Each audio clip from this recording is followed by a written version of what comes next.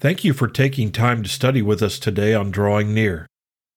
If you have any questions or comments about today's study, or spiritual things in general, feel free to contact me through my email address in the description section of this podcast. Today on Drawing Near, Paul continues instructing Timothy on issues regarding the church's elders. Elders may be accused of wrongdoing. Due to their high visibility and the nature of their ministry, those accusations could be true or false. So Timothy is cautioned with regards to such accusations. I invite you to take your Bible and join me as we turn to 1 Timothy chapter 5 and study Accusing Elders. Before we begin, let's pray together. Father in heaven, we thank you for your word. We thank you for this day that you've given us and the opportunity to study your word together. Give us wisdom and insight. Open our eyes and our ears to the truth of your word, and guide us in our study. It's in Jesus' name that we pray. Amen.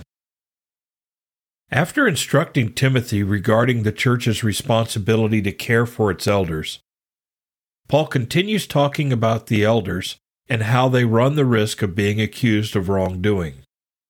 The church is not only to provide for the elders, but the church is also to protect the elders.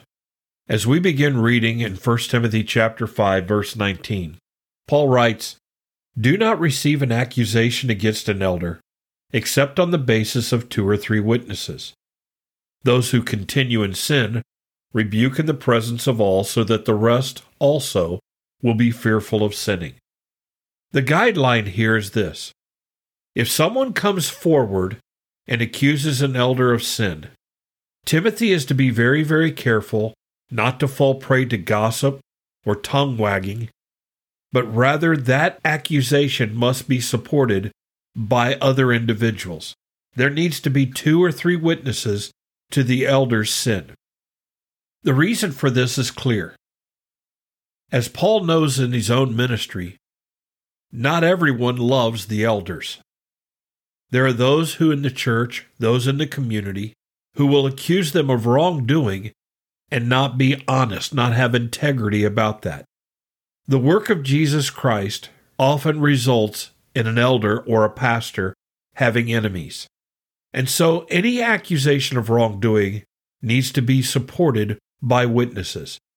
More individuals than just one needs to come forward and testify.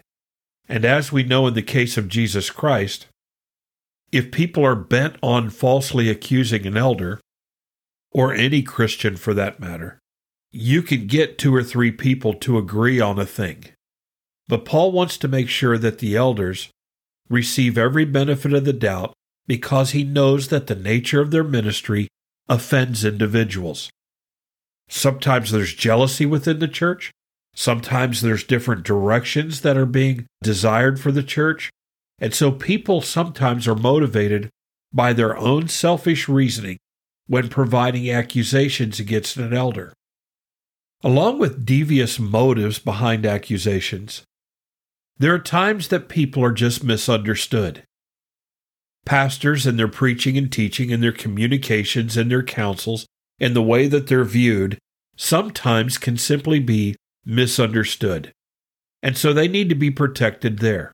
What we need to understand here is, elders are in a unique situation and therefore are to be uniquely compensated.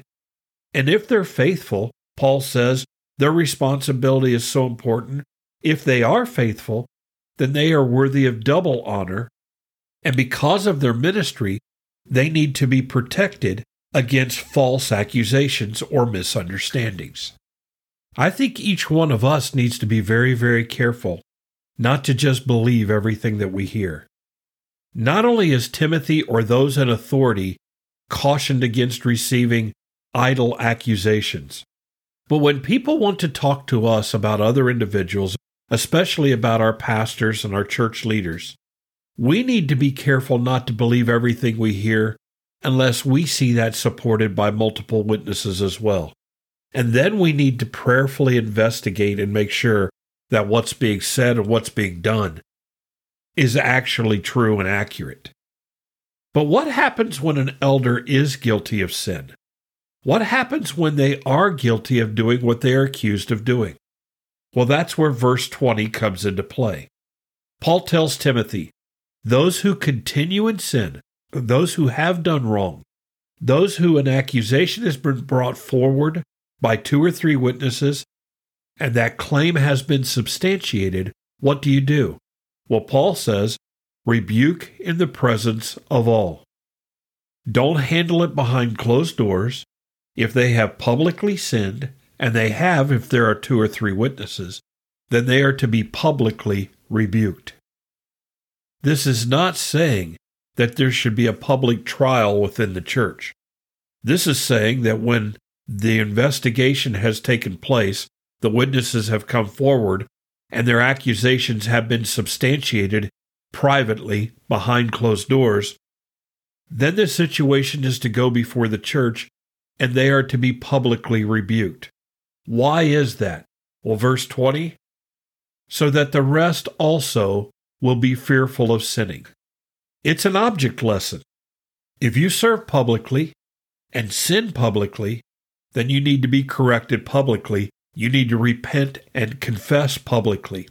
And the basis for this is so that everyone else, the other elders, the people of the church, will be fearful of sinning because they don't want to be called on the carpet in front of everybody either. This is a form of church discipline, and church discipline is to be carried out within the body of Christ. We are to deter one another from sin.